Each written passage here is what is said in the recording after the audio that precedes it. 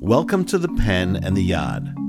Rabbi Michael Siegel of Anshe Emet Synagogue in Chicago talks with author Jonathan Eig about this week's Torah portion of Shemini, the Power of Eight. What's your favorite number? I always pick number 8 because my name starts with E-I-G. My last name is E-I-G, which is how you start spelling 8. So I always try to pick 8 as my number of, Little League uniform, all that kind of stuff. It's funny. My number was 7. My football number was 77, and so I always pick 7 for some reason. So it's funny, but you've got what we would call a chazaka. You really have a right to it because your name begins. You got the first 3 letters. That's pretty impressive, I got to say. Yeah, it probably was 8, and it got shortened at Ellis Island. Oh, you think that's true? No. Then I could just use the numeral. I could just use Jonathan 8 with the numeral, and that'd be really sweet. Okay. I'm going to look for it on the cover of your next book. Yeah, I'd probably get a lot more attention for that. I think that might be good marketing. Well, I got to say, whether it's good marketing or not, it's a great segue to this week's portion because this week we read the portion of Shemini, which is actually the number 8. So this is your portion. This has got your name all over it, so to speak. And what's interesting is that if there is a number for the Torah, it's the number 7. Right? So God creates the world in 7. And the Torah's interest in the creation story isn't, according to Rashi and other medieval commentators, is not to give us a blueprint of the creation, but to show what God did in 7. And that then is imposed in the calendar by the 7 days of the week, which is interestingly not a natural number. It's actually not a natural demarcation of time. If you think about it, a day is a natural demarcation of time. The sun goes up, the sun goes down. The moon and its relationship with the earth makes for the cycle of the moon in a month. The earth's relationship with the sun creates a year, right? And yet the number 7 is imposed on the calendar. There is no natural demarcation for a week, if you think about it. Yeah, that's true. I hadn't really thought about it that way. So when we think about a week from the Jewish perspective, we're imposing the number 7 on time to make sure that we are conscious of the creation of the number 7. And so the number 7 permeates the entire Torah and, by the way, Jewish life. We have Shabbat on the 7th day. We say 7 blessings in the Amidah on Shabbat. We say 7 blessings over a bride and groom under the chuppah. The number 7 permeates.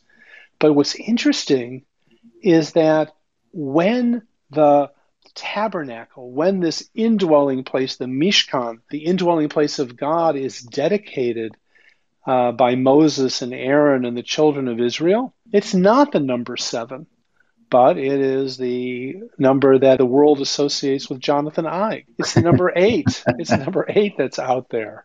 So what do we do with that? It's an interesting idea. Why the number 8 and not the number 7?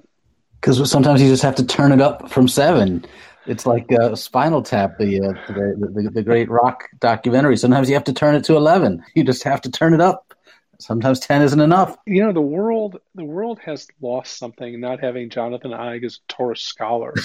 It's not too late. You're wasting yourself on these books when you could be helping us bring popular culture to Torah. Right? The world happy to do my bit. But I think you're really onto something. This idea of turning the amplifier to a number that sort of doesn't even exist on the dial, right? Or it's there. Here, what the Torah is trying to say is that this Mishkan is more than just a structure, but it is the nexus between heaven and earth. And so it is this worldly, number 7. The way to symbolize something beyond this world is the number 8. I think that's just a really powerful idea that there are moments when we move from 7 to 8 that we have a glimpse of something beyond us.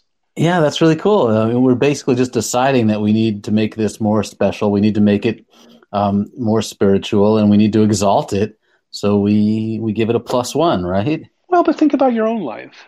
There are moments that stick out where you, I'm assuming this to be true, that you tasted something beyond, something that you were, in a sense, I mean, sometimes we refer to it as, a moment outside of your body. You're engaged with something beyond yourself. Have you ever had moments like that? Oh, wow. As you put me on the spot, I did not see that question coming, but absolutely. I mean, I feel like there are spiritual moments, and sometimes it's something mundane, where you're just struck by the beauty of, the rain on your windshield. And other times it's Hmm. something, Hmm. really profound, like, listening to Ella Fitzgerald out in an outdoor concert in Monterey, when you just feel like the world could not get any more beautiful right now. And you definitely feel like you are appreciating it in a way that's bigger, even though you've decided that this is something special, that you're taking something mundane and appreciating it in a bigger way. Or there are family moments, right? The birth of Oh, a absolutely. child, Yeah. looking up the aisle and seeing your bride standing there, just being overtaken. There's this kind of otherworldly moment. What I think is so powerful about it is that Judaism is, in a sense, implanting this idea and making it part of our consciousness now. What I'm suggesting is that by focusing on this nexus between 7 and 8, this world and the world beyond, this world which is potentially complete, right? That's the whole idea of the number 7. It's potential completion. God creates human beings to be in partnership with God, not to celebrate a perfected creation, but actually to complete the creation. The job of human beings is to work with God to fulfill the creation, whereas the number 7 is the number of potential completion. The number 8 is the number of wholeness, of completion. It's interesting that the number 8 is also kind of the symbolic idea of infinity. It's totally whole in every way and kind of a taste of perfection. And so, what does it mean to us to be able to dream and feel like the world as it could be is right there? It's right beyond where we are. It's actually attainable. We could actually get there. What does that do for us? What is the power of making a dream part of your reality on a regular basis? What does that do for us, do you think? Well, I think it allows us to think beyond ourselves. It allows us to think that we have this very limited window in which we get to see the world, and that it's much bigger than us, and that we can think more grandly and more spiritually. I quoted Spinal Tap. I'll try to class it up a little bit, and I'll quote Melville the next time. He said something about how we have the matter of life and death backwards, that it's our shadow that's our true substance, that the life we cast to the before and after is much bigger than the actual life, that our being is more than just what we see and feel. And I think that's maybe what you're getting at here, that this ability to see beyond ourselves and to dream is not just in our heads, it's part of the world all around us. I'm getting a little mumbo jumbo-y here, but maybe you can save me. Well, I don't think it's mumbo jumbo. I think we call it just speaking like rabbis. But I think you're 100% right. Our resonance is greater than we are. There's something beyond us. We're not just living in this narrow space, but there's just something larger right beyond us. I think that's, in a way, why people are so attracted to fantasy literature, right? Because we have this sense of something beyond. This can't be everything. And in a way, our world, because we're 24 hours, 7 days a week, news cycles, I think we're always so focused on our limitations as human beings that we don't spend enough time thinking about the grandeur of the human experience. We don't think about that wondrous nature, or what we call the Tselem Elohim in Judaism, the fact that there is an image of God within us, that we have the potential to span this world and the next world. We can actually envision it. We're the only being in this world that has that ability. And the question is, A, what do we do with it? And B, what does it do for us? We can envision something that's whole and not continually in process. Yeah, and I think that's a very satisfying notion, and it's such a big part of why religion satisfies. It makes us feel like we're bigger than ourselves.